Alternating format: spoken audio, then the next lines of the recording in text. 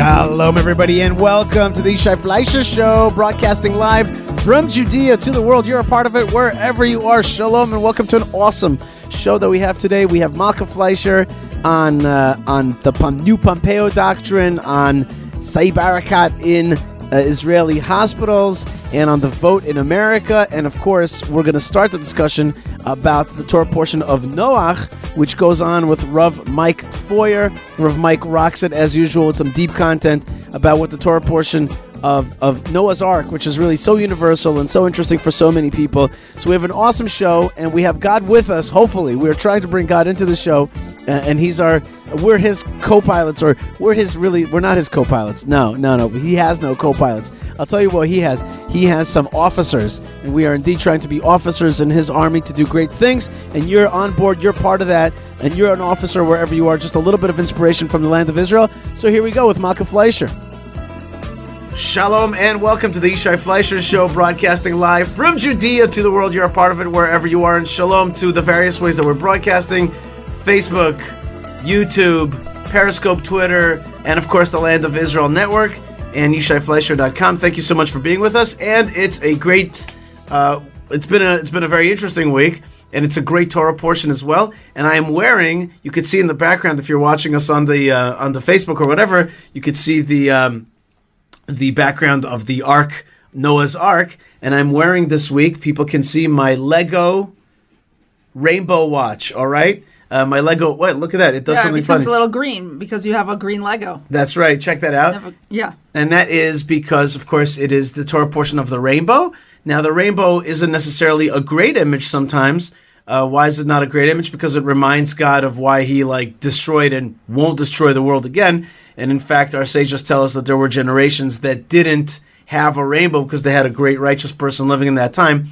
But be it as it may, we probably don't have such great righteous people. We just got to do the best we can. But here's the rainbow on the watch, and it gets you going. I love this Torah portion, Malka. It gets me very excited.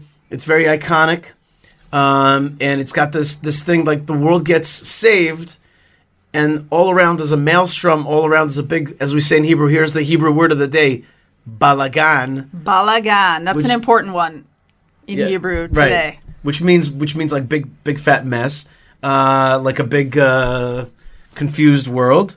And that's what it feels like sometimes. You could use balagan though, like in the real slangy slang, you really could use balagan as like, that party was a balagan. Right, that was an awesome party. It's a balagan. But generally, no. But not really. Generally, it's usually your room is a balagan. Clean it up. That's right. Like that. So the world was a balagan at the time of Noach, and it was saved through really this one ark. One way of thinking about it is that the world got destroyed, but another way of thinking about it is the world was saved. And it goes to show you that every single one of us can kind of save the world, save our world. Also shows you that there's something about a nuclear family, about the most basic unit of mankind is the family. Right. The Torah repeats this idea over and over again. Really, it's a lot about the families. It's a lot about the family. Yeah, the family really. You got Noach and his family. Yeah. You got Abraham and his family. You got Moshe and his family. Yeah. Sometimes in our lives when things are messy outside, we just come home, and that's why it's so important to have the home be a safe place where you come home. Yesterday, came home, was a little bit frustrated, kicked back a beer, okay, and that was... Brought you out some ice cream. That's right. Little cookies and cream. Well, that's right. Cookies and cream was not for me personally. It was actually for our daughter Leah's 13th birthday. So Mazal Tov to you, Malka, for having a... Some of our listeners have been listening since Leah Bat Zion, since before Leah Bat Zion was born. And she turned 13. I did a ton of crying. I'll probably do some more crying. But it's good crying. Well, yeah, it's good crying. It's a thing when your kids are growing up. It's beautiful and you want them to grow up, but also, they're not small. Now she's a teen. I know I look really good for the mother of a teenager, right? Yes, absolutely. You surprised me with that. Speaking of somebody who's not looking so good right now is Saib Arakat. Right. Who is, I think, PLO chief negotiator. Chief negotiator, which is like what I do also. I'm also the chief negotiator. So he's like your arch nemesis. He's one of them. I just think he's like, he's from a previous generation a little bit, and I just don't see him as he is a nemesis, I think, but he's being treated right now in an Israeli hospital. For complications due to coronavirus. Right, and he already had a lung transplant, and so he's definitely a person with what they call high risk. And there's been a lot of hubbub about that. There's been a lot of talk about that. I think that Davida Ivri has found a fabulous term for what he really represents, other than like terrorist, nemesis, and all that. He calls him anti-normalization. An anti-normalization Saeb Erekat. And I like that very much because I think we're in a moment where like the big sweeping movement, where the overarching atmosphere can be the Abraham Accords, but then you have people like Saeb Erekat who are anti-normalization and just want to hold on to the old way, the old conflict, which they've made. He made the old conflict. Right. Right, and he also made a lot of... He created the old conflict. He was one of the people who was behind the conflict. Conflict is such a, it's such a denuded word. It's like, what you mean is the, grisly, bloody, rage-filled fight between our Israeli Jewish people and his people, in which he, manipulated them into attacking our people in the most vicious ways. His heyday, Yishai, was during bus bombings, when people would strap a bomb to themselves, which is cynical enough, and then go onto a bus and blow up grandmothers and little children. Right. Right? And it's in order to what? In order to what? They, first of all, fail. Baruch Hashem, right? Fail. Failed in... It was a failed move. He didn't achieve the things that he wanted. He didn't get what he wanted. Although he was one of the main writers planners behind the Oslo Accords, which was a big setback for Israel. Right, but what is it that he wanted? On a personal level, he's only gained and gained and gained. Right. He's only gained millions of embezzled dollars. And now when he's sick, he goes to his enemy without any problem. The enemy that he, up until 5 seconds ago, was telling people don't use their stuff. Don't buy their stuff. Don't work with them. Don't have their students at your universities. Don't take them seriously in any of their fields of expertise. Shut them out. And now, look who's not feeling so good. And he was offered, by the way, to go to a Jordanian hospital. Right. Now, a few years ago, he had Jordanian citizenship. I don't know. Jordan was going through a process of revoking the citizenship of Erekat, Mahmoud Abbas, and a few other big Palestinian Authority officials. I don't know if it ever officially was done, signed and sealed, if he lost altogether his Jordanian citizenship. But his doctor was like, you want to go to Jordan to get medical treatment? And he's like, no. He wants to go to... I want to live. I want to make it. So I want to go to a nice... Jewish Hadassah. Now, what's Hadassah? Imagine every woman in New York, giving her her money after she went to Saks Fifth Avenue. She gave some money to Hadassah, and people all around, nice Jewish people all around the world who gave money to build hospitals. I had an experience recently with Hadassah Hospital, the very same one that Erekat just went to. I went to deal with the shoulder. Many of you have been following the saga of my shoulder and what's going on with that. So we finally made an appointment with a doctor at Hadassah Ein Kerem Hospital. And I was sort of hoping that the ambulance would pull up and we'd get to see Erekat land or whatever at Hadassah Ein Kerem Hospital. But we went to the old wing kind of Hadassah Ein Kerem Hospital. And on the wall, these beautiful, I don't know if it's real marble, but it's marble looking walls are all these names etched, right? Yishai, these all the way to the top of the wall and all the way down, names of people who were donors, significant donors to Hadassah Ein Kerem Hospital. And this is a hospital that was made by Jews. Now, certainly not just for Jews. Certainly in Hadassah's whole history, it has always treated anyone who needs treatment. It's a hospital, right? And we're not so cynical as to not treat people. So it's for everybody. But let's be honest, it was a hospital made in the Jewish state for Jewish people. And here comes what's his face, Saeb Erekat, and he's like, give me treatment. And of course, Israel agrees, right? And that also has been a source of tremendous conflict. Is it right to be treating a person who has done so much bad to our people? Right, like he himself has sent a lot of people to that hospital. And some people who didn't even get to that hospital at all. Some people who went straight to the ground. Here, Lou Weiss writes, and I just put it up on the screen, Erekat is the founder of the Martyrs Fund that gives $400 million every year to terrorists and their families to kill Jews. Also one of the founders of BDS, and he proudly proclaims that. Now he's begged to go to Hadassah. What a hypocrite. Right. So, but I just want to say one thing. A lot of people are like, don't treat him and all that. Should we treat him? Should we not treat him? I say let's not even go there. That's just a way to get caught up in a question of what's called virtue signaling. Like, is it right to treat him? Not right to treat him? Okay, so they're treating him so good, so he should live, but then he should go to jail. Meaning to say, let's not get into that small question of should we rescue him or not rescue him. That's okay. We're like that. We rescue people. I dare say a Jewish doctor would probably rescue Hitler. Okay, or in this case, probably a Goebbels, which is more like what better metaphor. Better metaphor for who Erekat is. But that's really not the question. The question is, who is this guy and what has he done? And also, by the way, not only against Israel. I wrote this tweet, and a lot of people like that. I asked a simple question. Do you see any Palestinian outpouring of prayer or support for Saeb Erekat? Nada. Not that we've seen. Nothing.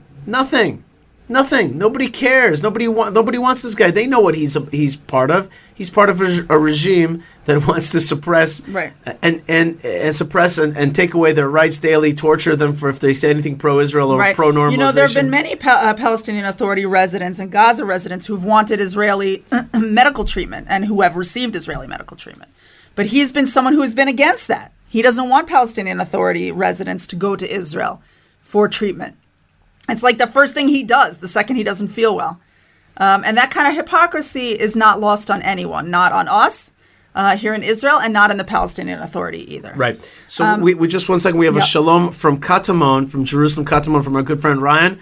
Ryan is also a great videographer. Ryan, how's the image looking? Are you happy with the sound? Are you happy with the image? What about the lip syncing with the sound? Is it working well enough for you? So let me know what you think, my good friend Ryan. And looking forward to seeing you again. Speaking of that, Ryan, I might be heading to the beach tomorrow. So if you're interested, the beach has opened up. Yes, that's right. The beach has opened up because Corona has gone down. Right. Are you ready for that story, Malka? I don't have the numbers, but basically, I think it's about 1,500 people. Right. We're basically down to the kind of numbers we were seeing around July, which is very encouraging, especially given the fact that we all went through a second round of closure here. Our little guy, Yisrael, went back to school officially, and he's pretty happy to be back in school. Our two big ones are still at home doing Zoom school. I have to say I'm very proud of them, and I think that all the kids, I guess a lot of you probably out there also have kids who are in Zoom school, and I try to I don't try so hard, but I try to sometimes listen in on some of their classes, and I'm just I just get deer in headlights and I kind of walk away. Why? Because it's hard. It's a hard way to learn. It's not like a beautiful movie set where they've set up all the lighting so pretty for you and made sure everything is exactly aesthetically right.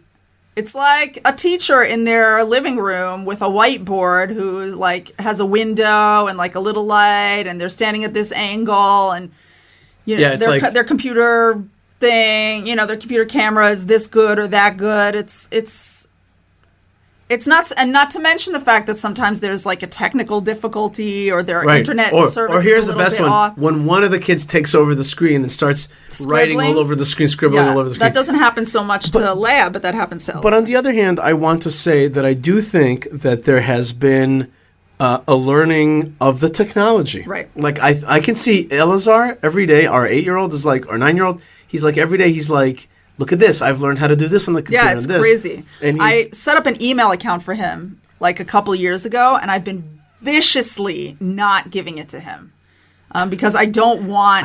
I don't think it was vicious. Militant, very maybe militant. Yes, militantly not giving it to him, not viciously. Right.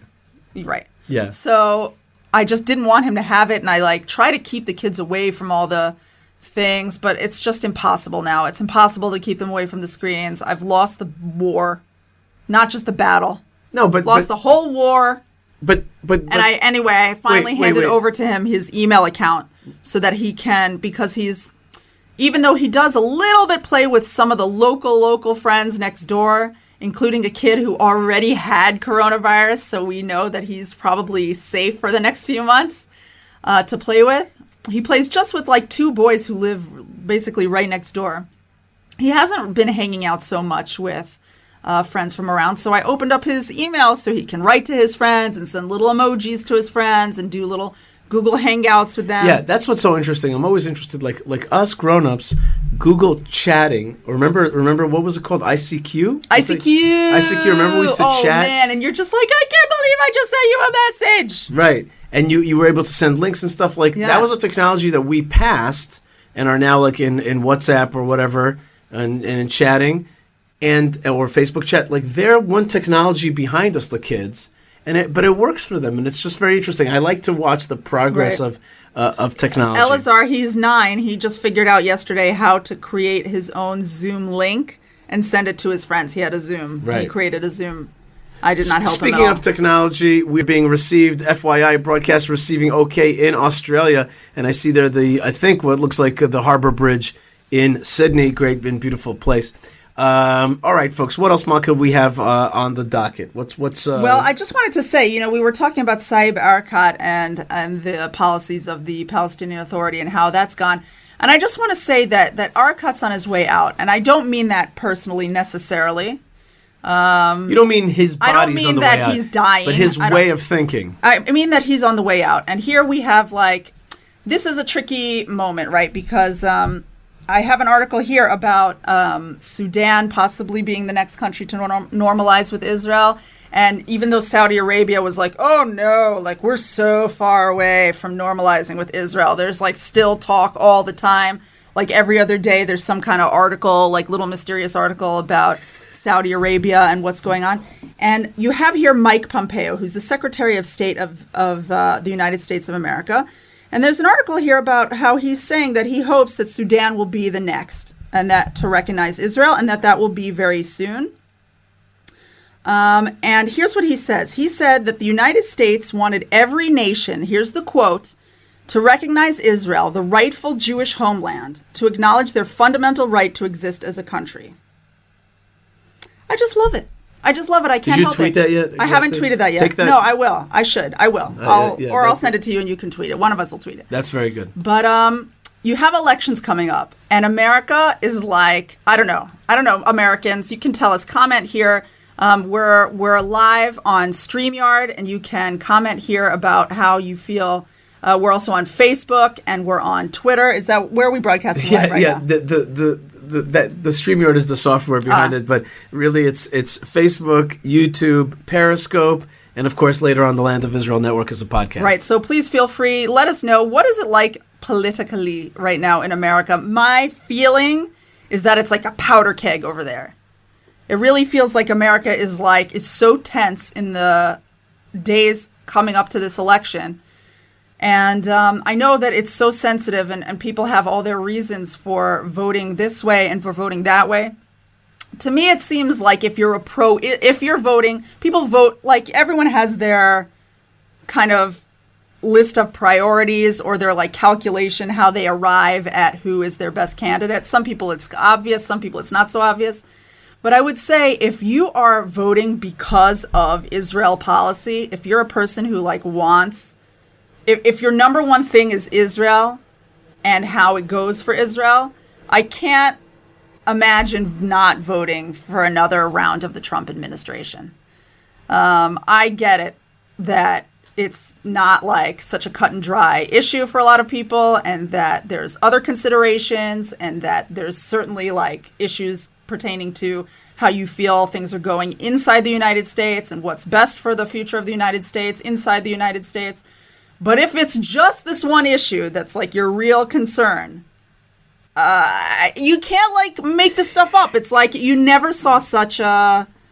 It's almost like philo-Semitism coming out of an American administration. Yeah, I have to say, Malka, And it's like it would be smarter of me not to get political overly here because you want to not. I certainly don't want to alienate anybody. And if we have Biden supporters who are listening to the show, I can understand you.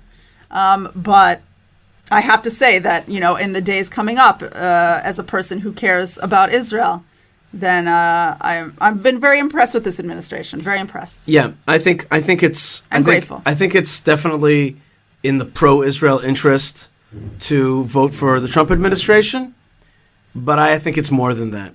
I think that we have a civilizational question coming right up, which is which way does Western civilization go?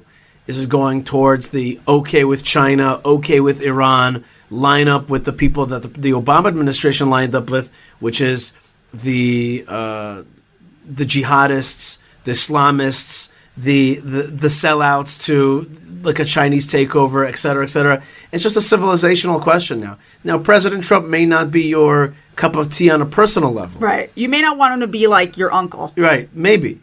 Or maybe you would. Or maybe you would, but maybe you won't. But I can understand if you won't.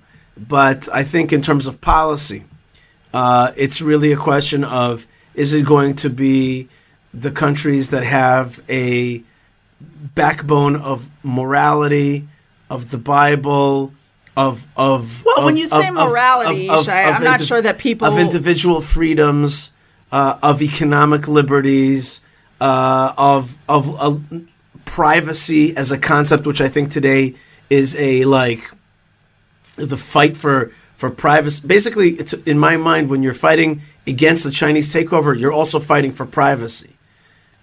Privacy as a value. So like the individual person, think about it. Does China value privacy? Obviously not. It's a corporatized communist place where they get into your kish-kish. They suspect privacy. Right, exactly. If that's what they're like in their billion people, that's what they're like for the rest of the people in the world. And they're using technology to peer into our lives, and we have to suppress that instinct and rather still keep pushing for individual liberty and individual freedom, individual capitalistic economy, and a morality, which means that fairness that is still important, that the strong is not strength and being able to dominate the weak is not the way that the world should be ruled, but rather every person has value, every person is important. And the whole host of ideas of the opposite of imperialism of the new kind, and rather national states, individual freedoms, individual liberties, and morality. These are the things. So to me, right now, this is a absolutely what's the word I'm looking for here? It's a critical juncture. It's a critical juncture. It's a core decision that the United States. Now, the United States isn't everything. It's not everything. But as we have friends here right now in the broadcast from all over the world, nobody can deny that one of the main pumpers of the main broadcasters of values in this world today is the United States of America. Right. And so it affects us. Now here in Israel, for the good and for the bad. Right, for the good and for the bad, correct. Right. Now here in Israel, we're a proud, independent country. And I in no way, pretend and want to be a 51st American state. No way, Jose. No way, Joe. But what I do want is the world to have that.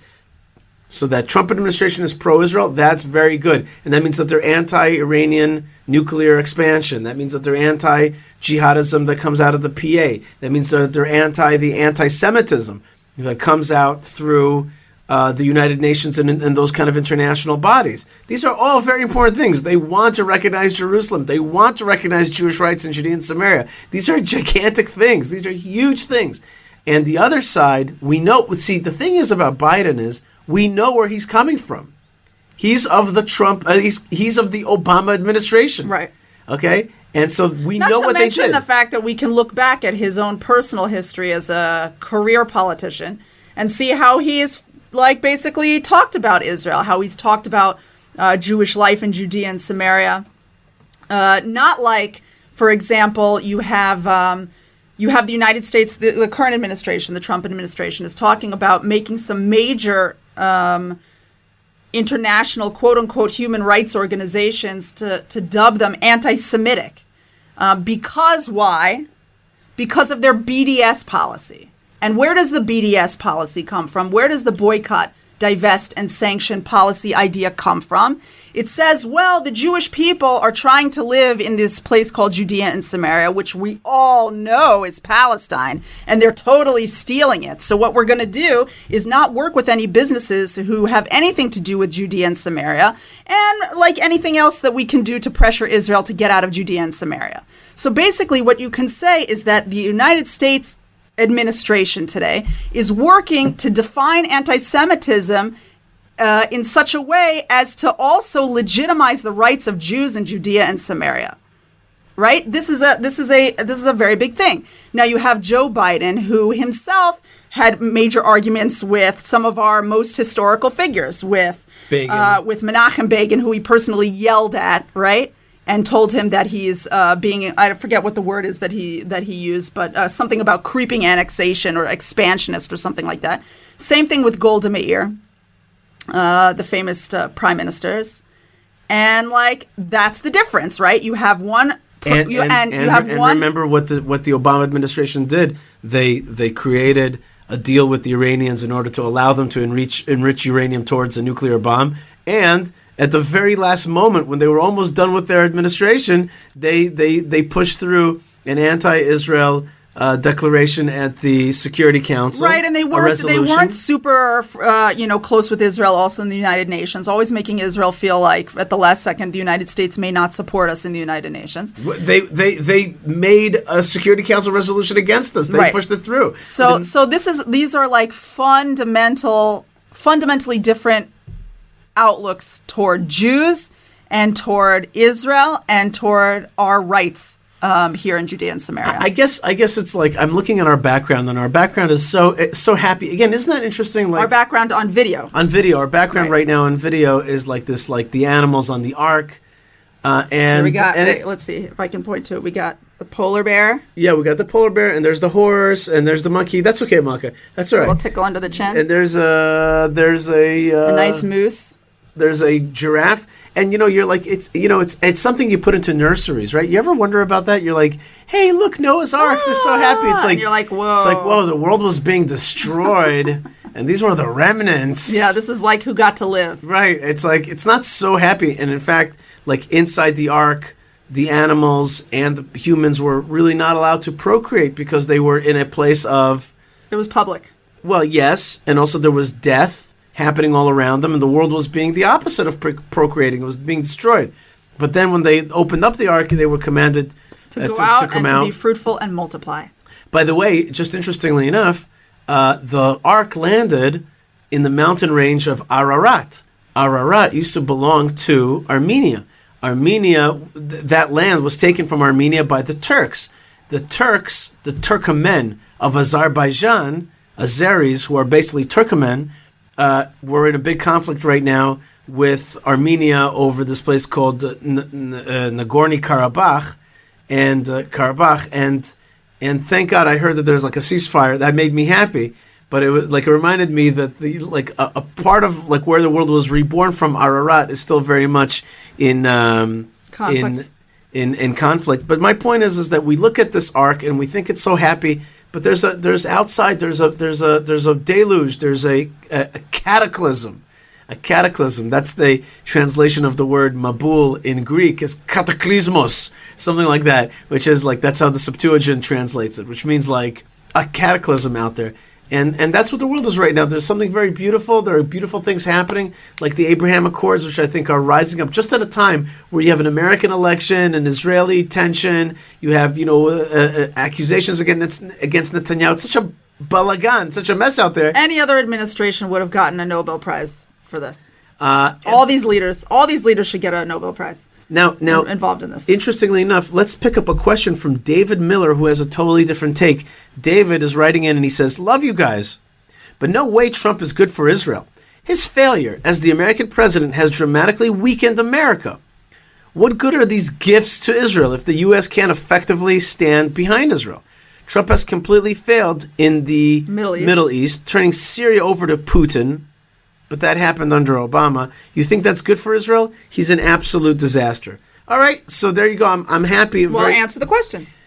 Well, I think we answered it throughout, but Right. the Syria thing was 100%. That's really not under That was Trump really at all. happened under Obama, and Putin came in and took over as a strong actor in the region, while America was not a strong actor. With regarding to America being weaker.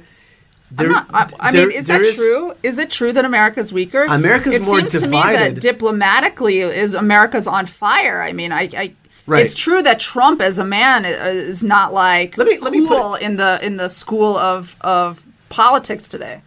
But like, are they not being successful in the type of work they're trying to achieve? David, let me put it to you this way: Yishai Fleischer and Manka Fleischer think that Trump is good for Israel and for the region, but so does MBZ. And MBD, well, not MBD. MBD is Mordechai ben David. So let's not get confused with that. You got MBZ, that's Mohammed ben Zayed, and MBS, Mohammed ben Salman. So the leader of the UAE, the leader of Saudi Arabia, and Yishai and Malka Fleischer, we're all thinking in the same way. I don't know what to tell you, man. To us, well, David responded that the Syria turnover did not happen under Obama. The remember the red line, the so-called red line, don't use chemical weapons, and then nothing happened, et cetera, et cetera. It was clear that Obama was not going to engage in Syria, and he didn't. And then another strong actor came in, a classic strong actor in this region, which is Russia. He says he's arguing back, Yishai. He says, our allies don't trust us, our enemies don't fear us. Bad. Is that true? That is not the way I see it, but Malka, we can't click on every message. David's got his perspective, and I appreciate the conversation very much, but our perspective is different, and that's the beauty of discussion and democracy, and that's what we're doing. But I do think that it is a civilizational moment, and I think that we have to definitely pray. We definitely have to pray. Shlomo Algera adds in, he says, you mean brokering a peace treaty with the UAE and Bahrain, moving the U.S. embassy to Jerusalem, and recognizing Judea and Samaria as part of Israel, or taking out Qasem Soleimani that put Iran into a position to question twice to do these same actions? Okay, we know the arguments. They're back and forth. Shlomo, excellent points.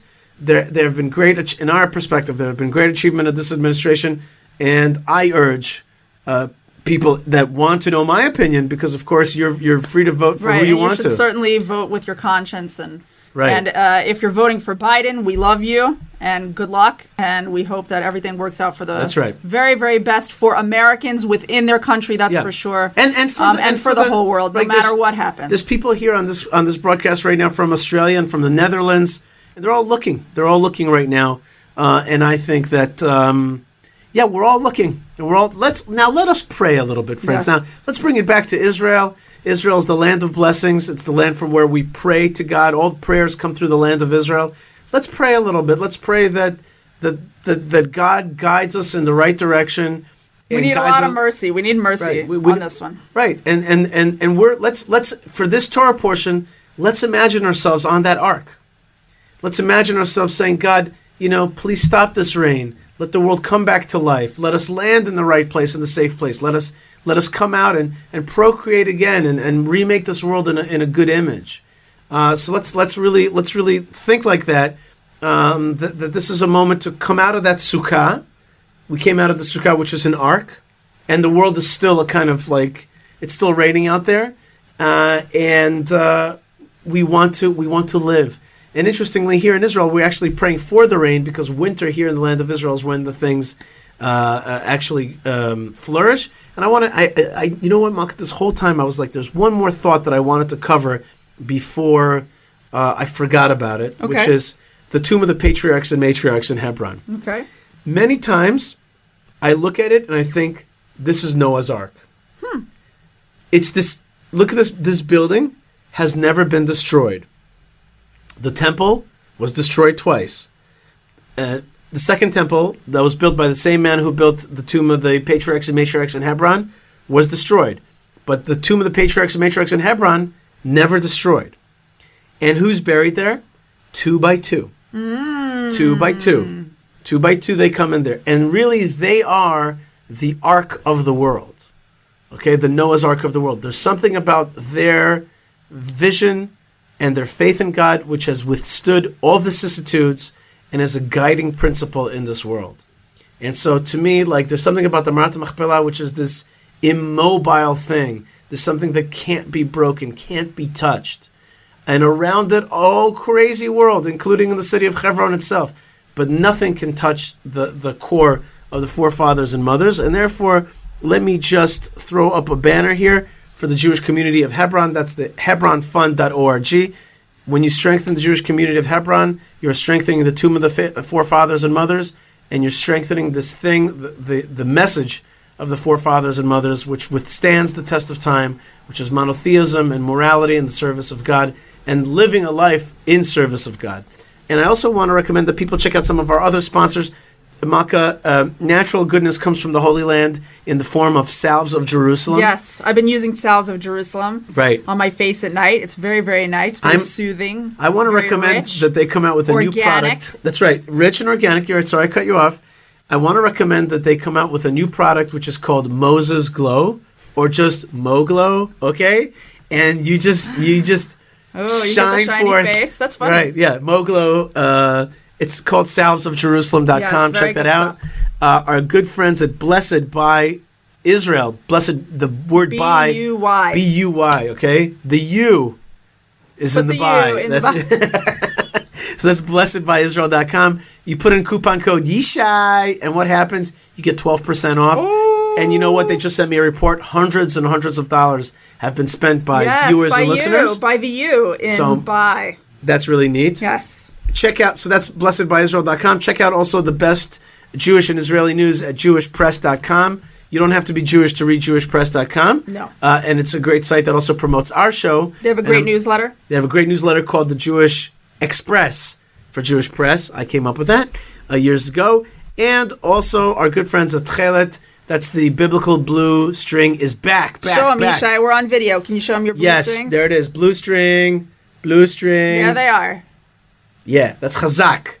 That's the other Hebrew word which you already know from the show, which is chazak. You got to be strong.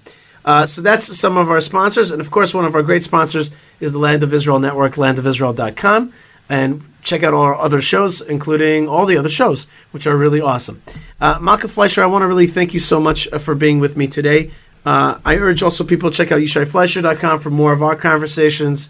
And I really want to thank the good folks from all over the world who jumped in and talked, including my good friend Lou, who says, thank you, Yishai and Malka. Video and sound looks really good now. And Shabbat Shalom. Thanks, Lou. Thanks, Lou. And thank you, friends from all over the world, for being with us. It is just such an awesome pleasure to use technology to be able to send... Oh, look at that. I didn't know I could do that. Oh, check that out. Whoa. Well, I didn't know I could do that. We just increased our size on our screen here. I want you to know that it is an incredible pleasure to be with you from all over the world. Special shout out to my good friend Eric, who's the man. My good friend Ari Silverman. My good friends in Northern California, the Knudsens, who are good friends. My good friends in Atlanta. I have so many friends all over the world. My good friends miss you guys. In Switzerland. We miss everybody. I got the Michel family, who I love so much, who are so close to me, and close to us. And there's so many. I'm just not always used to having you on the screen here. So there are so many wonderful people that are part of our life, and it's an incredible gift to be able to be part of your life. So let's stay connected. Let's show the love to one another. And sometimes during this deluge, this cataclysm, this maelstrom, and all these cool words, we really, the way that we show God that we want to be part of His world is by holding hands and by showing love for one another and by saying l'chaim, preferably on vodka. No, that's what I like, but you could say l'chaim on whatever you want. On a wine from the land of Israel. And I want you to just, this Friday night, say l'chaim to the land of Israel, to the good people of this world, and to life itself. That's right. This is the Parsha, to really just be glad to be alive. That's right. I'm just glad to be alive. That's exactly right. it. I think that's what I'm going to call the show, Glad to be Alive. Noah, I'm glad to be alive. And I know that you're glad to be alive because if you're alive, that means that God wants you to be alive right now. So, thank you so much for being with us. Lots of love and lots of blessings from the land of blessings. And Shalom Malka, thank you so much for being with us. And Shabbat Shalom. Shabbat Shalom. All right, that was Malka Fleischer. Great to be with her. And now on to the Torah portion of Noach that I recorded with Rav Mike Foy, our beloved teacher from the Pardes Institute. And he gives us some really deep stuff. So stay tuned for that. Here we go with Rav Mike. All right, everybody, shalom and welcome to the Yishai Fleisher Show with Rav Mike Feuer, broadcasting live from Judea to the world. You're a part of it wherever you are. Shalom and welcome to our very special and beloved guest, Rav Mike Feuer. Rav Mike, shalom and welcome. Shalom, Yishai. It's good to see you. It's good to see you, and I'm really excited because this is one of my favorite Torah portions. Don't say it. It's true, though. It's one of my favorite Torah portions. It's just... I know you mean it. It's really iconoclastic. It is really an iconoclastic... No, that's next week. That's right. That's the iconoclast of Abraham. You're right. We'll talk about that next week. But this week we're talking about something that's so... It's iconic. That's the word. Thank you very much. You know what? I actually have to get up for a second from my chair and just reach on. Yeah, that's right. Wait for me here, everybody. I know. I'm covering up the... Whoa, he's breaking the third wall, the fourth wall. You know what happened? I just looked over at my shelves, and I've got a lot of tchotchkes, and I just realized that I have this Lego watch, this rainbow Lego watch. So I'm going to take off my regular, like, IDF type watch and put on my my happy rainbow watch. Here. Go to the happy place. That's right. It's my happy place today, and that's what I'm going to wear for the rest of the week. This awesome Lego watch, because it's a happy place. It's like exactly. I expect you to be posting pictures to Twitter of you in bizarre and political places wearing the rainbow Lego watch. You see that I have been very active on Twitter in the last few days. I don't know why. A lot of different things have angered me and gotten me going. So we'll talk a little bit about that later on.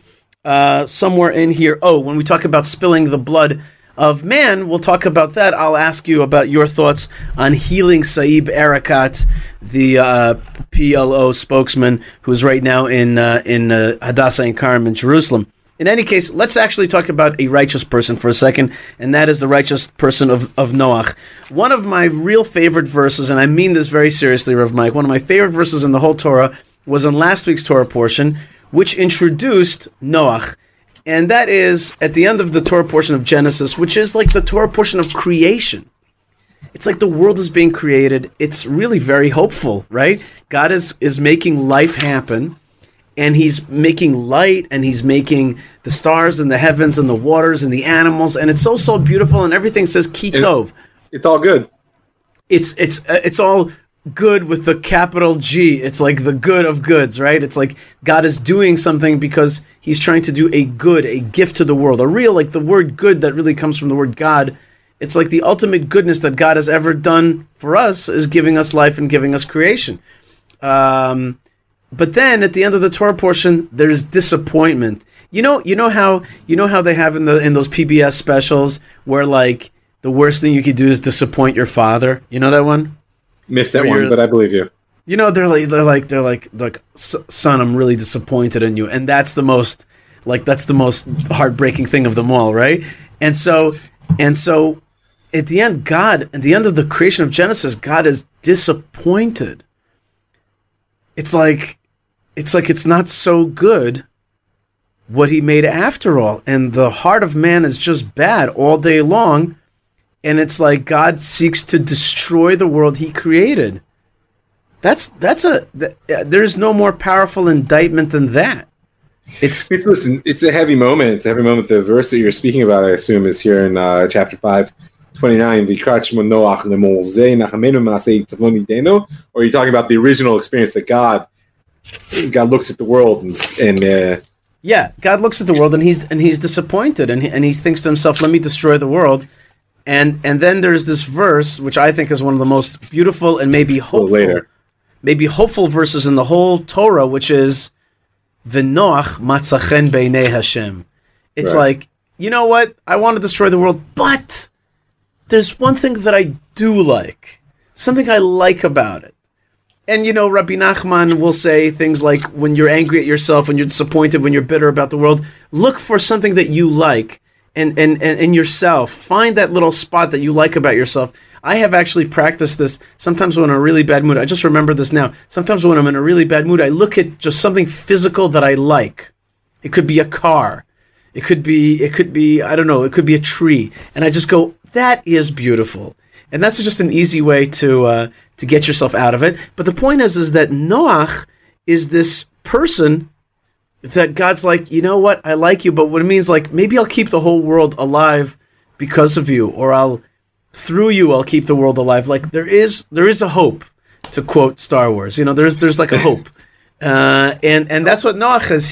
He's a messianic character because he's going to save the world from being totally destroyed, although the rest of the world is destroyed ostensibly. But there's a hope because there's a Noach, and that hope is going to later transcend through Abraham and the Jewish people. There's like a hope. There's like in the end, I wanted to get to this, but maybe I'll say it now. The ark, and I don't mean this kind of ark. I mean the boat ark. The ark of history is the Jewish people. That's this thing that throughout generations that finds favor in God's eyes, and the world keeps going because of that. What do you think about that? I mean, I don't know how far you want to go with it. I mean, now the verse that you're speaking about in the Itzavon is this is it says V'yinachem Hashem ki asad adam ba'aretz, right? It's here in chapter 6, line 6, that God regretted, if we could be so bold as to translate it that way, making humanity on the land. V'yitatzev el libo, right? And now remember, the first appearance of Itzavon, God created. That it was in response to Adam and Chava and their eating from the fruit of the tree of knowledge of good and evil. But if you look back, the Etzav Tildi Banim, right, the Itzavon comes into the world as the consequence of eating the fruit, but it's God's decision. And to a certain degree, there's a very deep theme in this where you see that creation is an unfolding divine thought.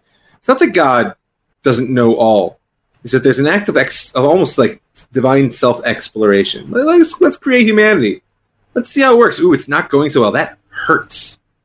Hurts when your goal is to create a real creation that has its own independent relationship, and it doesn't go well. So, I mean, it's a beautiful image you're giving that Am Yisrael is the ark of history with a K. But remember that is bound up with a lot of pain. Right. Now, it's not a neat arc with a C, meaning just the destruction that we're going to see in this week's parsha is a theme which will return, and in many ways, God's promise to never destroy the whole world again is not extended to Am Yisrael. Okay, he'll never destroy all of Am Yisrael, but the destruction of the first temple, the destruction of the second temple, the Churban that our grandparents' generation lived through in Europe. These are very real reenactments of the destructive power when we fail in our mission or when we simply suffer. Because it's not. I don't know that it can always be traced to our actions. Right. So I don't know. You open up a big can of worms. Is what I'm basically saying. Right. Well, last week's parsha, I don't know. Well, a can of worms is exactly what the ark itself is. The Noah's Ark. It's a can of worms. It's this can floating on top of the world. The world has been destroyed, and it contains with it the DNA, the information to reestablish the world. And I guess maybe if like you kind of threw out the Holocaust, the survivors of the Holocaust were the ones that kind of reestablished the Jewish world and then repopulated the land of Israel. But I want to actually your imagery of can of worms reminded me that there's also a component. There's like a sub discussion going on here, which is the discussion of science, the power of science. Sure. One of the things that Noach did in order to bring solace to the world is he actually had the ability he figured out the ability to use farming equipment to undermine some of the curse that the land was cursed with after. He's the original John Deere. That's what I like to say. Right. So he actually like brought technology, and that technology was, as promised in generations close to ours, was supposed to free us from some of the constraints that just survival cost us. So there was something beautiful about technology. It's interesting to me that also the thing that Noah uses in order to save the world is this ark. It's not prayer. It's not some kind of spiritual, ethereal thing. It's like a very technological thing. You'll save it by building this boat. This boat is you get on the physical boat. That's what's going to save you. And I've said to you in previous years that I have this like theory. It's more like I don't know if it's a theory. It's a fancy that really Noah is a great scientist, and he is keeping all the animals in status through like test tubes. It's like it's a big test tube, a boat. It's a boat of like these, like, it's like a Far Side. Can you see it? It's like a Far Side cartoon. You have this ark, but inside it's really like this, like, Noah with a white robe, and he's like has all these test tubes, and he's got all these animals in potential and status. Is that the right way to say it? Stasis. Stasis. Thank you. I knew there was something wrong there. A stasis, like in a state of like suspended animation. That's the one. Suspended. And really, there is a tale here of animation or de-animation and reanimation. Is there such a word as de-animation? Did I just make that up? Is there such a thing? Google it. All right. Anyway, I think it makes perfect sense to you. And you know what? I actually turn it to you in a question. I'll form it to you in a question. It says in the beginning that Noah had to bring in the animals, and it says that they came to him. This is chapter 6, verse 20. Yavo elecha. They'll come to you. Right? They'll come to you. But then, way later on, it says, here it is, in chapter 8, verse 17, it says, Hotzeh, but the read of it is, the way it's written is, Heitzeh. It says Hotzeh, but it's read Heitzeh, which means, according to Rashi, if they don't want to leave, you got to push them out. Yeah. Like, they're gonna come in to be saved, but when it's time to come out and live, they may not very well want to come out and live. You're going to have to reanimate them. What do you think about that? I mean, from a scientific standpoint, I'm not sure, but I'll tell you what it brings up for me, which is this whole lockdown release paradigm that we've been living through, and that large parts of the world has been living through. Is that it's easier to go in than come out. So there's something very oddly comforting about crisis. Is that when the whole world's reduced to the walls of the ark, as frightening as that is, as sort of like unreal as the situation may be, you know what needs to be done. Hunker down and survive. Right. The challenge is that when you come out, now you have to build a world that was better than the one that preceded it. Otherwise, you don't merit. Meaning, and we know how Noah ends his story. It's a discussion maybe we'll leave for a little bit later, but it's a very heavy burden to know that okay, you may have saved yourself, your family, the animals, but have you really changed the human condition? Because God said that that's kind of built in which case, on some level, you have to ask yourself, where this is all going?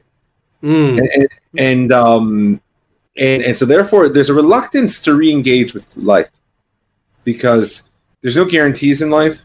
There's no promise of a happy ending. All there is the possibility that you could build something new. Right. And sometimes through the story of the Ark, I understand also the ultra-Orthodox Jewish community, which kind of is like, we're saying, as religious and Zionistic Jews, we're saying, we've come home. This is the third coming. This is it. We're putting down roots in the land of Israel. We're going to build a third temple. Mm-hmm. And they're like, no, we're still on the journey. Jerusalem is no different than Vienna or Vilnius or Addis Ababa or the Port of Aden or any other place that we've been, or New York City for that matter. We're just still on journey. We're still on the Ark. We're like, no, the Ark has landed on Mount Ararat. And in this case, our Mount Ararat is Mount Zion. Moriah. Right. And we're like, no, this is it. We're landed. We got to come out. They're like, no, we don't come out of the Ark because we're still on the Ark. And then sometimes a World War II will come around and will push you out of the Ark and be like, no, you need to be pushed out. You need to come out. Or maybe as World War II or the Shoah, the Mabul, right? And it still says, no, stay in. But like in the way I see it is, no, it's time to come out and put those roots down in the land. You got to come out and get out of. How did we call it? Stasis. Not stasis, right, exactly. Suspended animation. Right, and reanimate. Listen, but there's huge risks, and that's why there's fear around it. Meaning, the seed model, which is kind of the model that you're mapping, that, seeds are incredible. They can survive anything. I mean, you're surely aware of the fact that they've managed to germinate a seed that from Herod's time of this, date palm, I think they're calling Methuselah, which is like, fits the Parsha time. But a seed can survive, but a plant in flower is very vulnerable. Right. Because that seed rots in the ground. All of its potential is released in building a new life. But if that life itself doesn't achieve fruition, it could be lost forever. Right. And so there is a safety in remaining in stasis. The problem is that that's not the purpose of the world. Right. But even God, I think, as you introduce it, God could have just said, forget it. Mitatzeva libo. It says, he rock, Yetzer Adam, rock, the man's inclination is evil from day one. Forget him. Get rid of them all. That wasn't the point of creation. So even God says, "Come on, gamble again." Now God gives the world a chance through Noach, and really it depends on how you want to see Noach. Is the story of Noach a story of destruction of the world, or of actually a second chance for the world?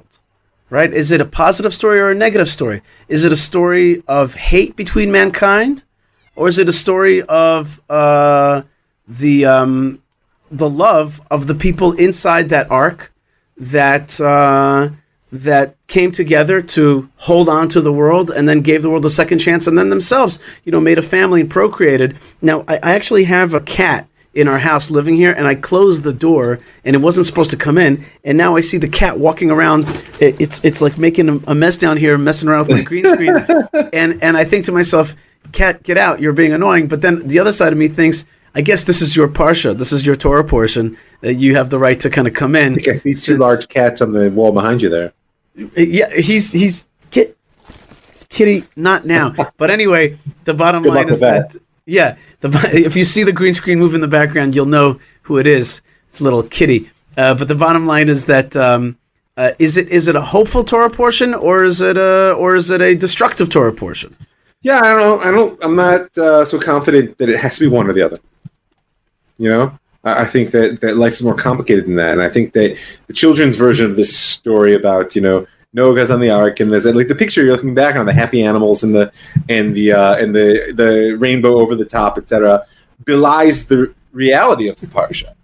That that the midrashim add, what's Noah doing while they're on the ark? He's running back and forth trying to feed the animals. He's so late to get to the lion that he takes a chunk out of him, and that it's scary and dangerous and hungry, and they're alone. Right, man and wife are separated.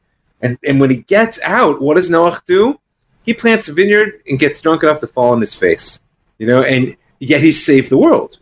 And God has chosen him and saw him as righteous. Right? So I just think that the either or there is not in service of the story itself, nor is it in service of the way in which we approach the world. I think part of growing up is recognizing the fact that a story can be both tragic and heroic. It can be about salvation and destruction. Right. And yet Noah's Ark has a way of transcending almost all societies. It's famously written in many other religions in different forms, including the famous Gilgamesh story. And so the story of the flood, and it doesn't always have an ark in all the different versions, but in the Jewish version of it, the Bible, the Torah version of it, it certainly has an ark, and that ark is iconic. It has survived, like it's in the public consciousness. There's been many different movies, some better, some worse, that kind of have an image of the ark. But let's make the image of the ark a little bit more complicated. For example, Rashi says that when the things were put on board, one of the things that came on board were the little shadim. How do we call that? Little demons. Little demons, yeah. Little demons that are, here it is, umikol chai, from all the living things. This is chapter 6, verse 19. It says, umikol chai. Rashi says, afilu shadim. Even the little demons had to that exist in this earth had to make it onto the ark because everything had to be saved. Moreover, the Medrash says that one of the hanger honors to the boat was this giant from this race of giants called Og. And Og is kind of swimming along with the ark, holding onto it while there's a little hole through which Noah feeds, this giant. I always like that image because I think to myself, that image reminds me a little bit of the evil inclination. It's like, okay, you're floating on the world, and somehow we're always keeping this giant thing, like the size of that very ark. We keep this giant thing alive, which is this evil inclination that's always like following us. So in both of those images, and the image that you spoke of before, which is Noah getting drunk later on, there's this element of bad coming with you into the new world.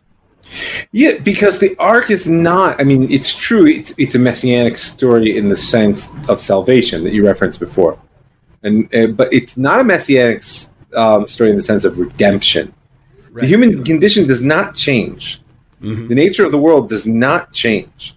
So we carry the problems which brought us to the point of the flood with us on the ark, and they come with us out. Right? In many ways, there's a parallel image that the sages developed about Am Yisrael carrying an idol through the splitting of the Red Sea. Right. Right. That salvation and redemption are not exactly the same thing. Mm-hmm. And that we wait. Let it be soon. Let it be now. That point where humanity will actually be able to transform.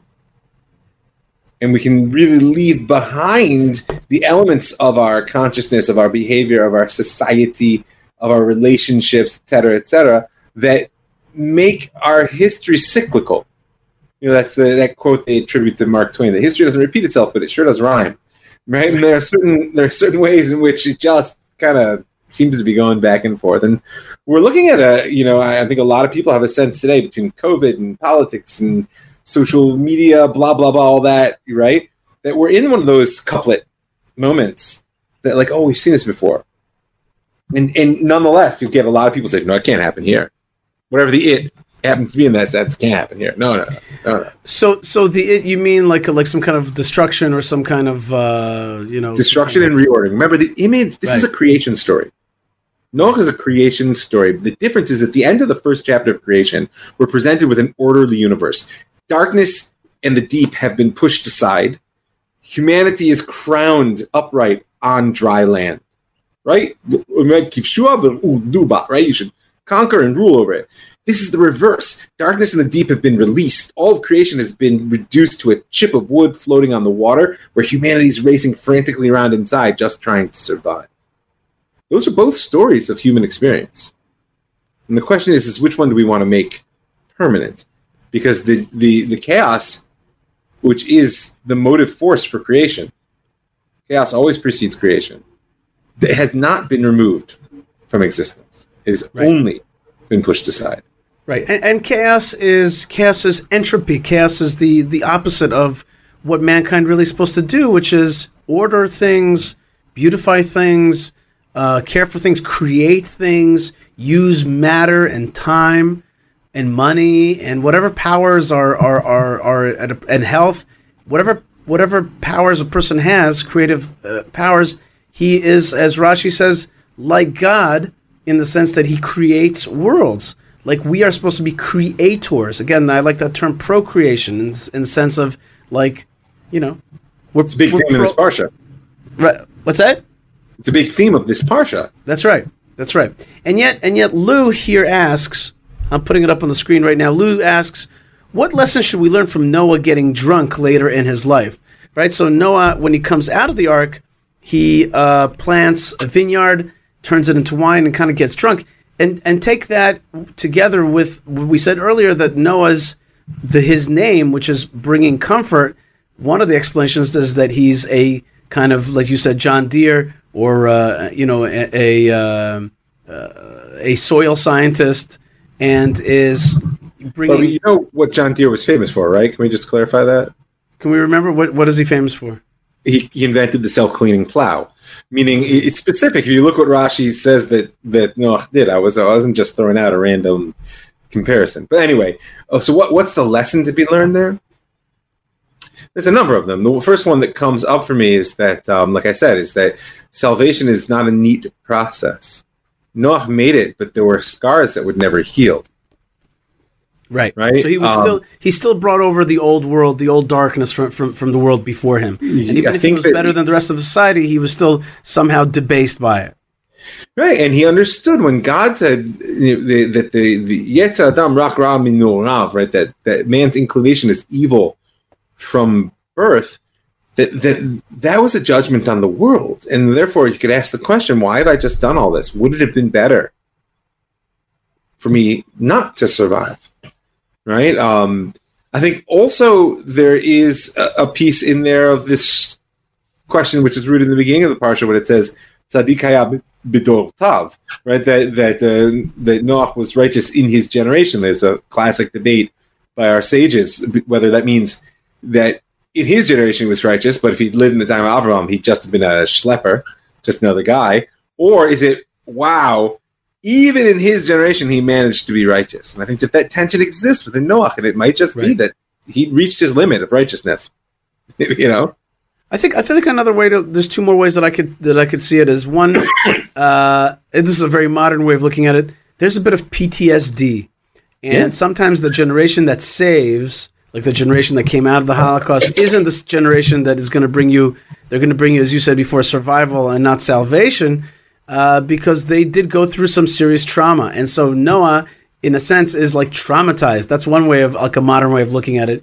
I think another way of looking at it is that, and this is a biblical principle, which is you got to keep being on that journey. There isn't a time in this world where you're like, oh, I survived that, now I can chill. I'm done with the travels and the travails. All right, now I'm on the land, and like I've earned my stripes, and now I can chill and just have that cup of wine and just relax because I did my thing, and now I earned the right to relax. It doesn't work that way, and we learned that from Jacob as well. You got to keep being on the journey, keep being on the path in this lifetime. And so his mistake was that he was like, oh, I did my big task in this world. And God's like, if you're not going up, you're going down, and that's what happened to him. Yeah, I hear that. I think it's a good one as well. You're having trouble with your camera. I don't know if you're seeing that as well, or it's just no. What's the problem? You're pixelated. I'm pixelated. Oh God. Or maybe it's just me. You can ask the other listeners, but I feel fine. But that's what happens when you go virtual. Sometimes you feel fine, but you are in fact pixelated. But you look marvelous. I feel marvelous inside, but on the outside, I may not really be myself. I may be, like I'm losing. Like it gets like Star Trek-y. You're like, you're like I'm not. I'm in some kind of phased moment here.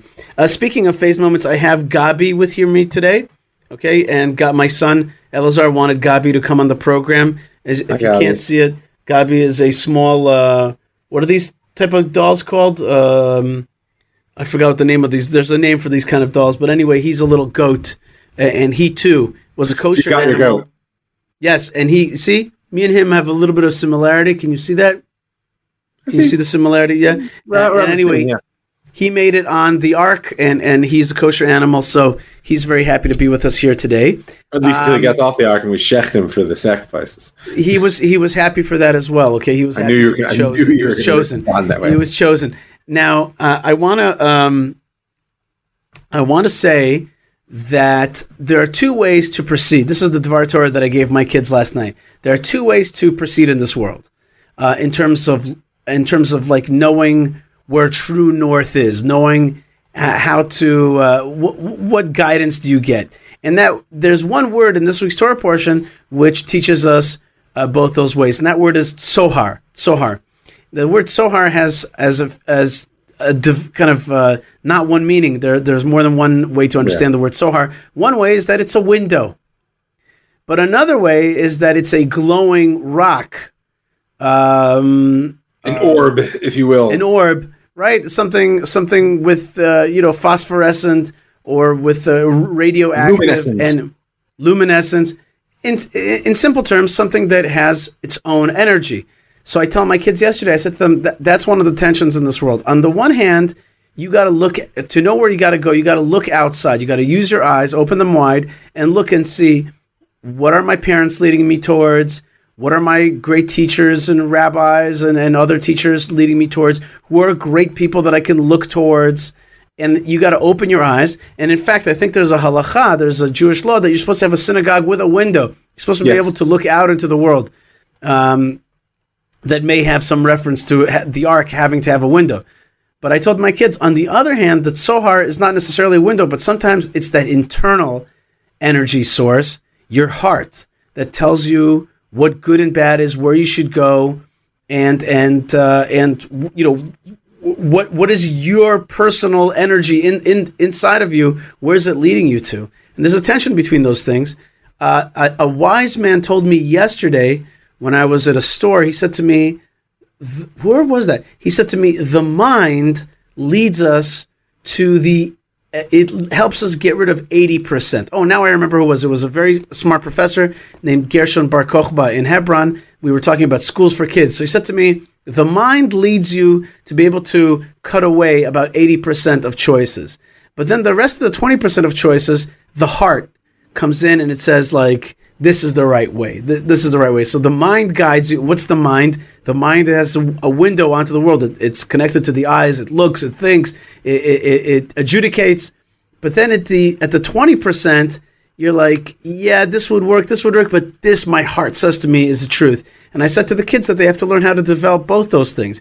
On the one hand, good eyes and looking at others, but on the other hand, listening to yourself and having as Rabbi Jeremy Gimpel says, a lev shomea, a hearing heart, which he quotes Solomon for that.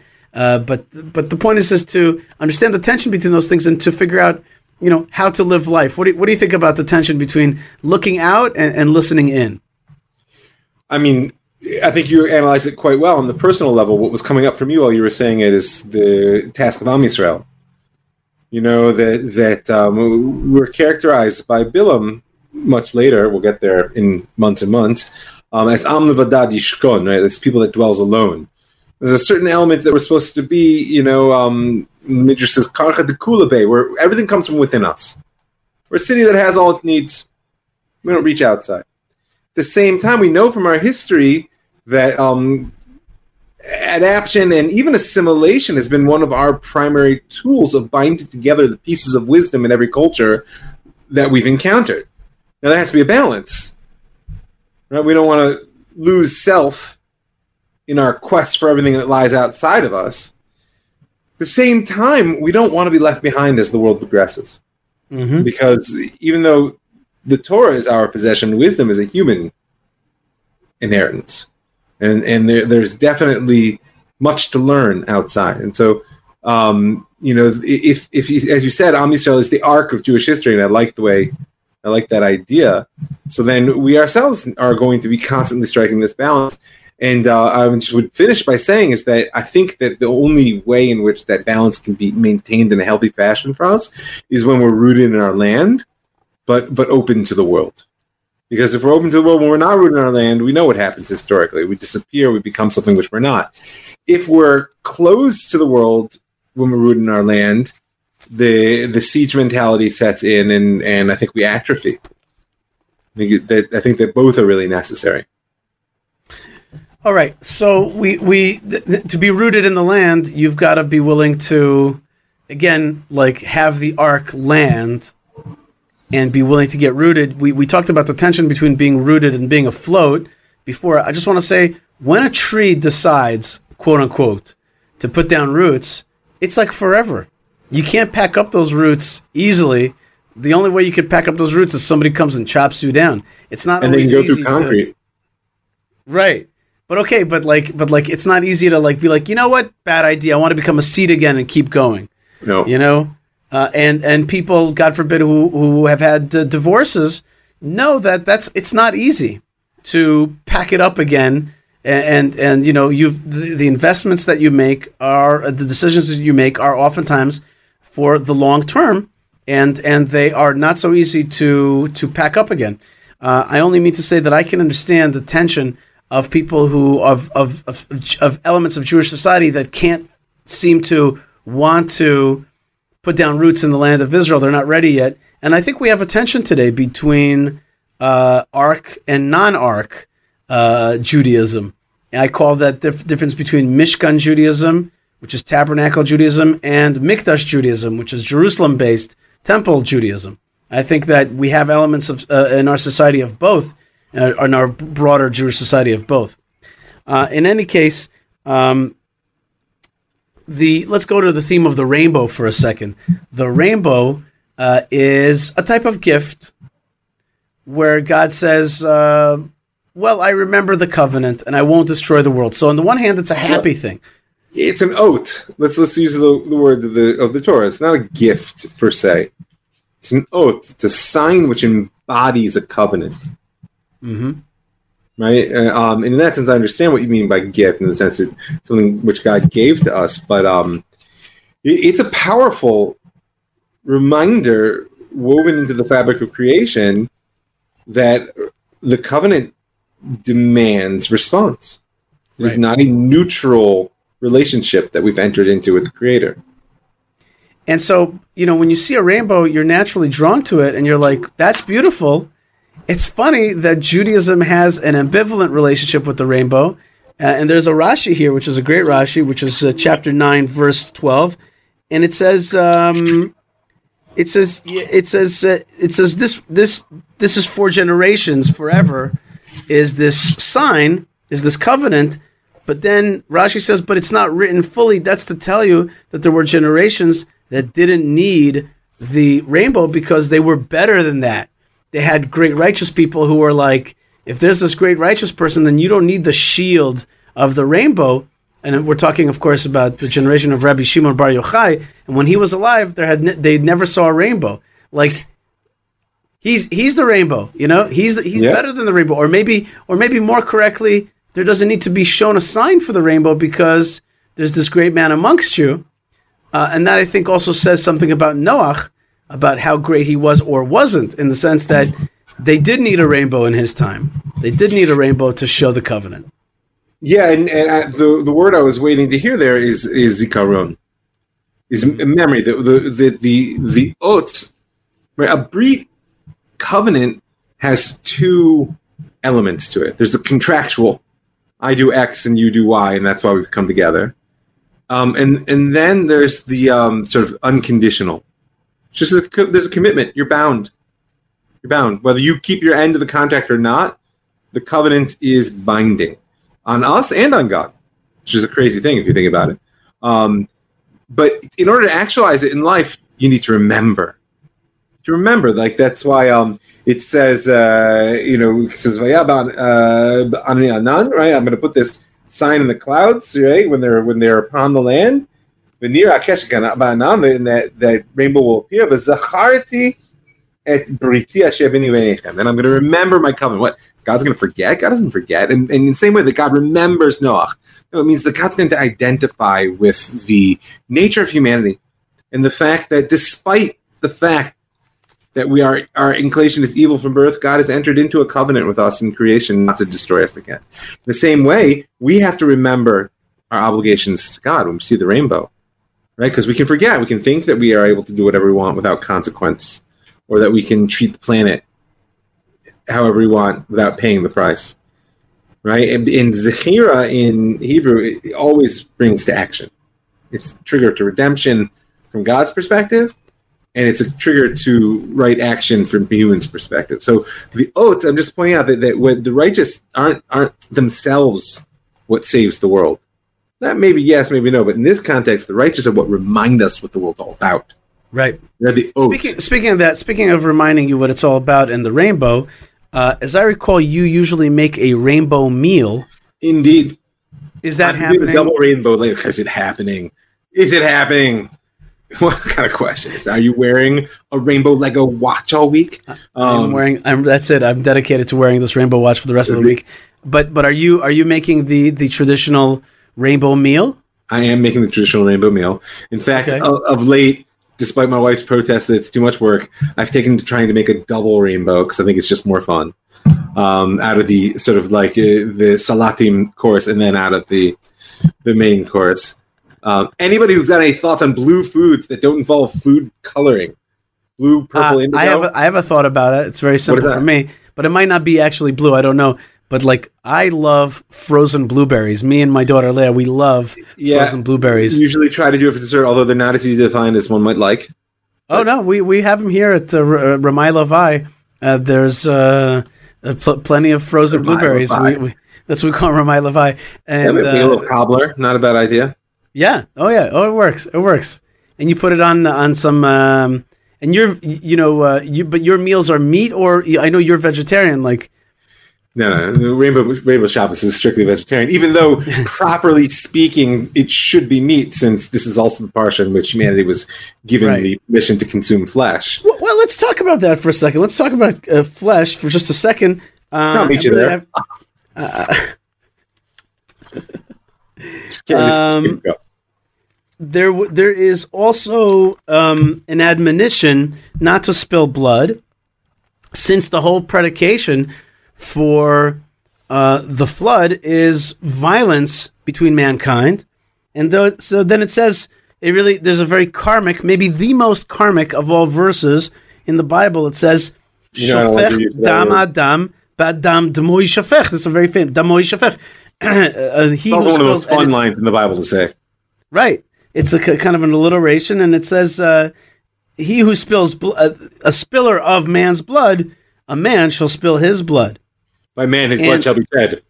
Shall be shed. Let me ask you a question. Right now, we have in Israel, we have this guy named Saeb Erekat, Dr. Saeb Erekat, who is also a very kind of famous spokesman for the Palestinian Authority.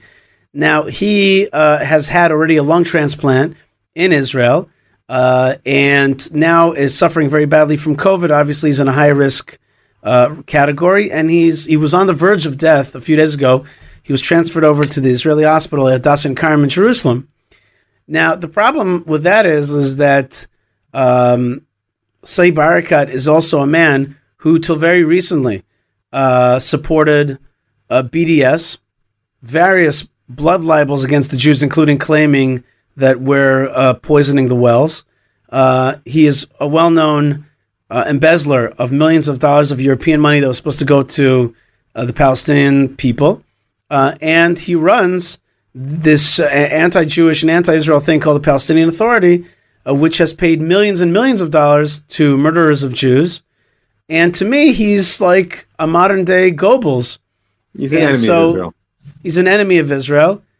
And now you have the situation where he's in Israel's care. So, like, there's all this debate out there.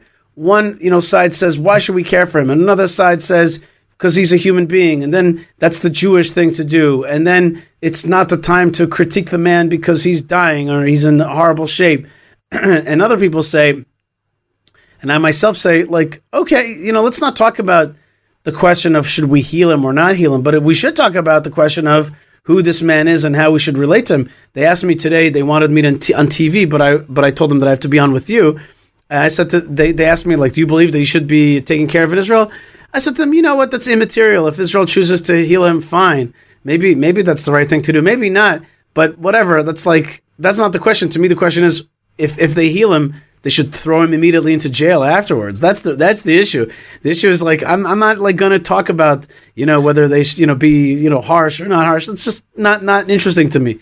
I would throw him in jail. I would start a massive media campaign. You're welcome, Saeb Erekat. Right. The man whose very life depends on Israeli generosity, and just keep throwing his hypocrisy in his face, because this is a man who also is part of an organization that has prevented his own citizens from receiving aid in this situation. Right. And the moral question there, I think, is there's the abstract moral question, I think, is real. Taking the stance to save the blood of your enemies, it's not a simple decision. You can take a utilitarian question. Hey, you're spending all the money and energy on this guy when there are sort of other people who could be saved.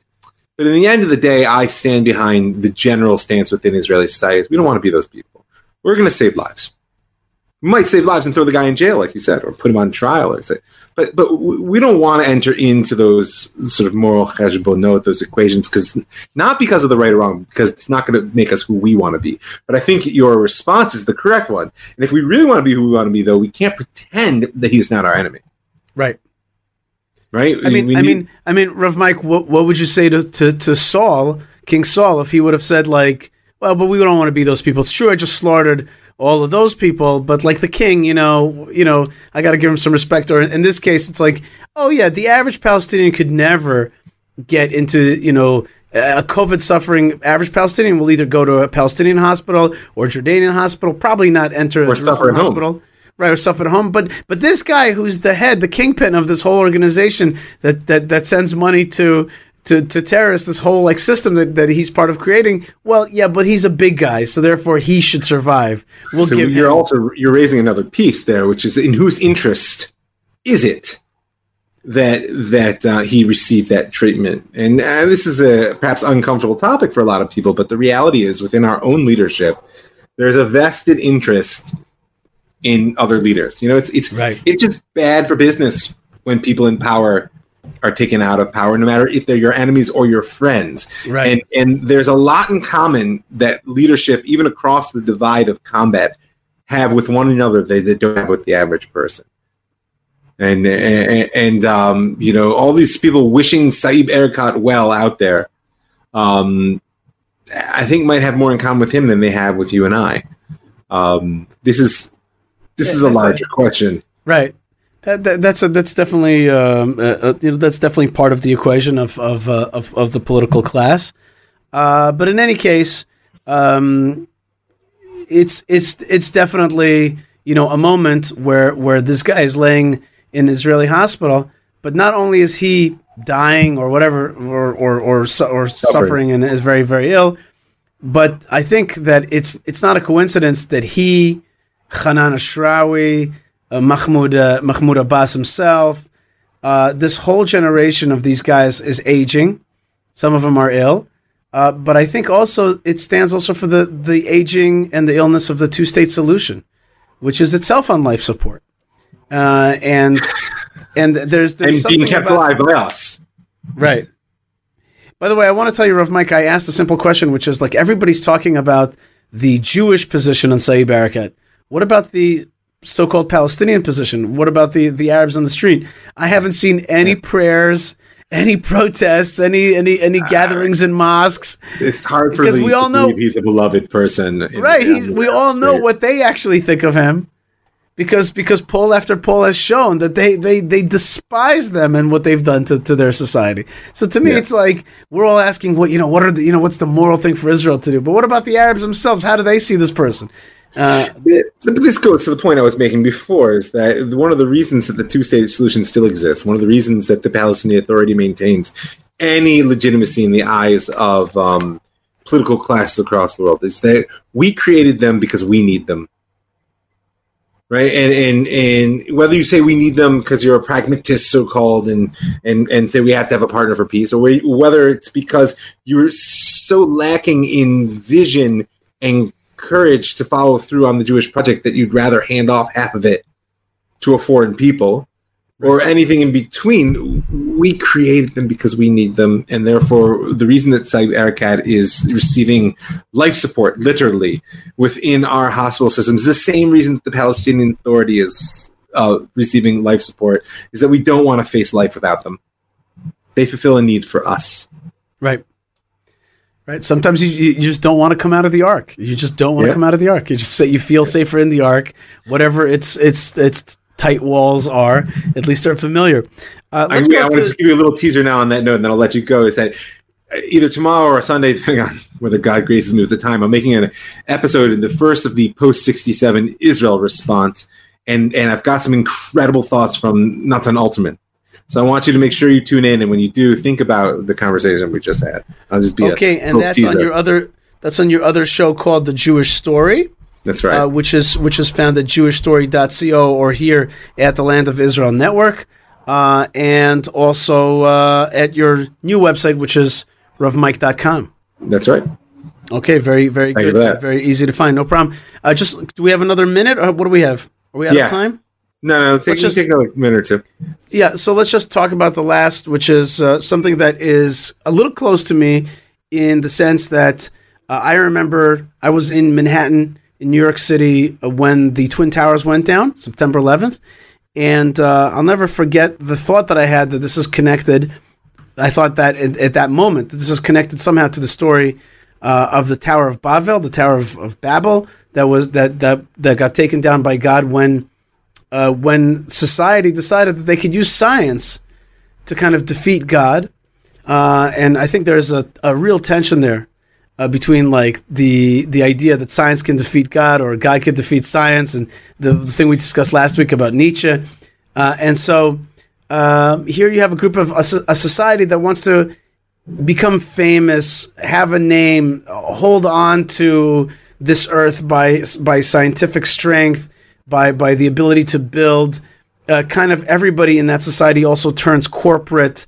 People lose their identity, but they're part of this like together project. So there's something nice about it. They become bricks in the wall. They become bricks in the wall. They literally become bricks in the wall, according to the Midrash. For those who fell, they don't matter anymore as individuals. But there's this grand effort, and that grand effort is one in which there's beauty in that it's united. But there's something not beautiful about it, because it instead of being united in the worship of God, it's united in its challenge to God, and it's not spiritual. It's scientific, and it's triumphantalism. Okay, it's a type of triumphant. Human society can better all things and overcome all obstacles. If we just huddle together and use our scientific knowledge, we can defeat the challenges of this world. Comes God and kind of, he doesn't slay them, he doesn't kill them, he just confuses them, confounds them, separates them to their different parts, and therefore puts an end to this cooperation, this corporate cooperation that didn't have a spiritual root at its heart. Yes, and the big difference is, of course, that the Torah's vision of unity is harmony and not homogenization. Mm-hmm. Right? That humanity can indeed can gain strength through reducing individuality. It's what you're describing, right? Whereas the Torah's vision is that the great strength of humanity is reflecting the diversity which is built into creation and finding a way in which we as individuals can work together. And that's why the image, right, that I'm sure we've spoken about in the past, of Even Masu Abonim, right, that beautiful line that's in the Psalms that makes it as part of our sort of Psalms of specific praise and Hallel, right? The stone that the builders refused has become the head cornerstone. The Midrash says that stone's Avraham. Why? Because he doesn't fit. He's not a brick that you can just easily lay one on top of the other. And anybody who's ever known a Jew knows that that's kind of a characteristic of a deeply Jewish aspect. We just don't seem to fit. And when we get along, when you put us all in this country together, oy vavoy, right? It's like we can't seem to fit with each other. It's and on one hand, that's frustrating and it's maddening and it's dangerous. And I do wish sometimes we could get along a little bit more. We're willing to put aside our individuality for a little bit of our common practice. But ultimately, right? This is from God. Why? Because we're all created in the image of God, which means that no two of us are alike. And if we're going to harness the power of humanity in service of our greatness, then it also has to be in service of that image of God within us, which can never be a homogenizing force. Harmony, not homogenization, is the Torah's vision. Okay, all right. The tower came down, and that's what I saw in September 11th, and I thought to myself, this is a moment of this could be a moment of a great awakening.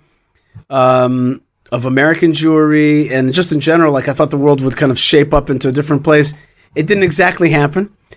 We have a world today which is again in some kind of maelstrom, the sense or deluge. There's the sense of the American elections being very up in the air and a very intense moment, and just in general. And yet through that, I think that through the messiness of our time, just like at the end of the Torah portion of Noach, where we're introduced to Abram, the kind of the Abraham 1.0 before he becomes Abraham, right?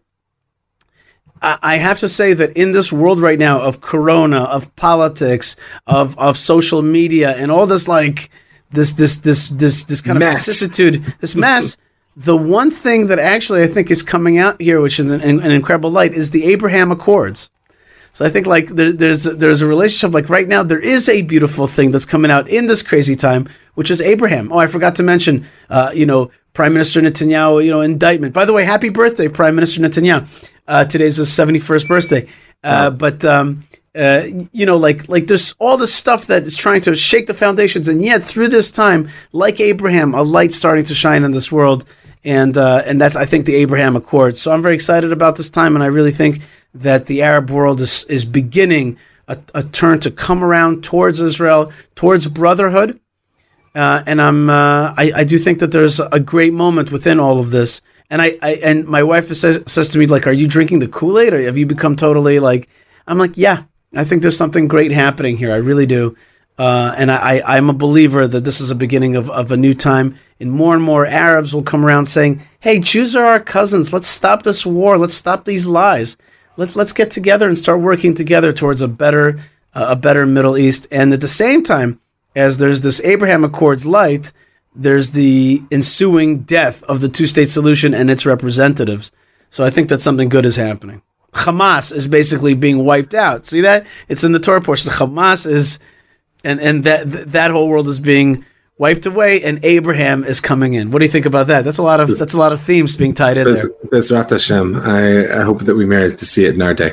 Amen. Rav Mike Feuer, thank you so much for joining us. Shabbat Shalom. I'm only a shtickle jealous that I don't get the opportunity to taste from your rainbow meal.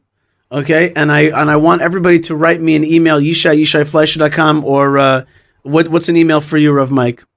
RavMikeFeuer@gmail.com. RavMikeFeuer@gmail.com with your ideas for how to make or any elements of a rainbow meal. So especially the blue, indigo, violet. That's right. Okay, there's a missing color there. So we're very excited about that. Rav Mike, thank you so much for joining me. And again, Shabbat Shalom. Shabbat Shalom. All right, folks, you are listening to Yishai Fleisher Show, and it's so great to be with you. And we do have some fabulous and wonderful... first thing, let me put up this banner here. This is Noah's Floating Genetic Lab with Rav Mike and Rabbi Yishai. And I want to say to you that we have some great folks that make this show happen, our sponsors. First, check out blessedbyisrael.com. All over the world, you can have products from the land of Israel. Wouldn't that be really fun for you to have a product from the land of Israel, like an olive oil or other things? So go to blessedbyisrael.com, put in a coupon code YISHAI, get 12% off. I know already a lot of people, there's been a few $100s in sales at Blessed by Israel, and you can also really enjoy it and bless Israel and be blessed by Israel. Blessedbyisrael.com. Great Jewish news and great Jewish and Israel content at jewishpress.com. They feature the Yishai Fleisher Show prominently, so thank you very much.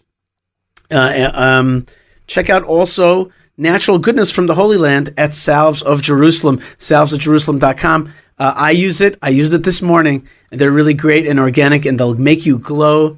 That's right. They don't have a brand like that yet, but I think they should have Moses Glow skin care products at Salves of Jerusalem. They don't have that yet, but they have other stuff that's really good. Check it out, salvesofjerusalem.com.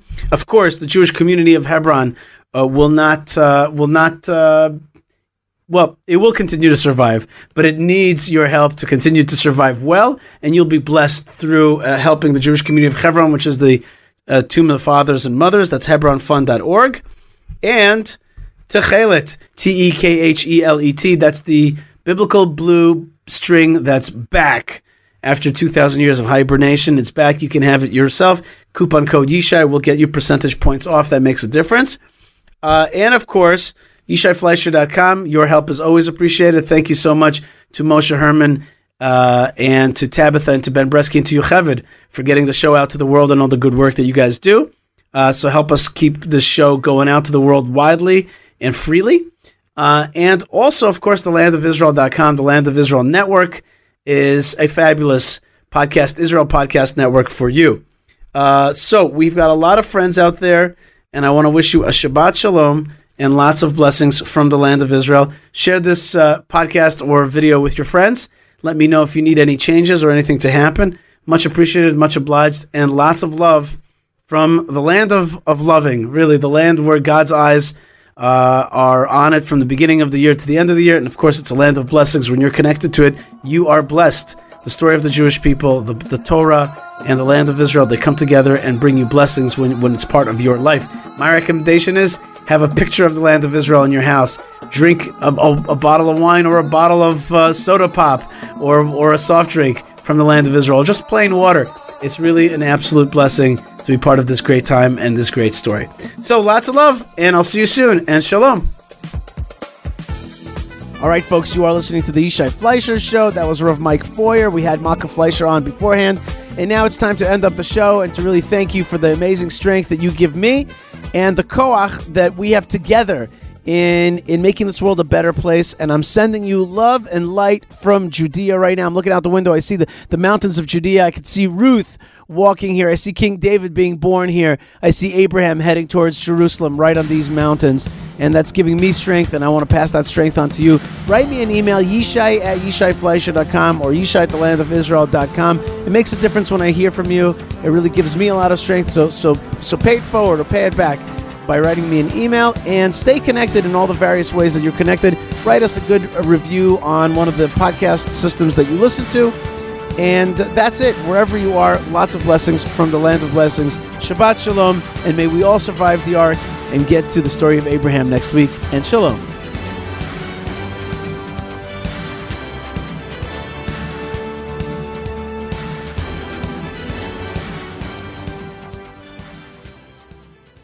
How did the Six-Day War affect the American Jewish community?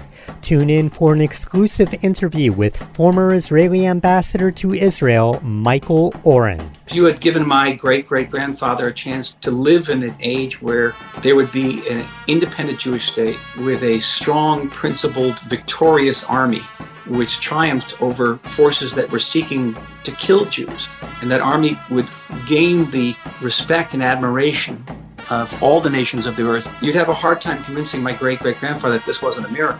For the full interview, check out The Jewish Story with Rav Mike Feuer on the Land of Israel Network at thelandofisrael.com. Shalom, everybody. This is Jeremy Gimpel from the Land of Israel Network, but also from the Land of Israel Fellowship. We have members from 31 countries joining us every week, Sunday, live at 6 p.m. For those that can't make it live, they get a direct recording. Just go to thelandofisrael.com/fellowship. We're growing together, we're learning together, we're celebrating together. The gates are open for all who want to come and join.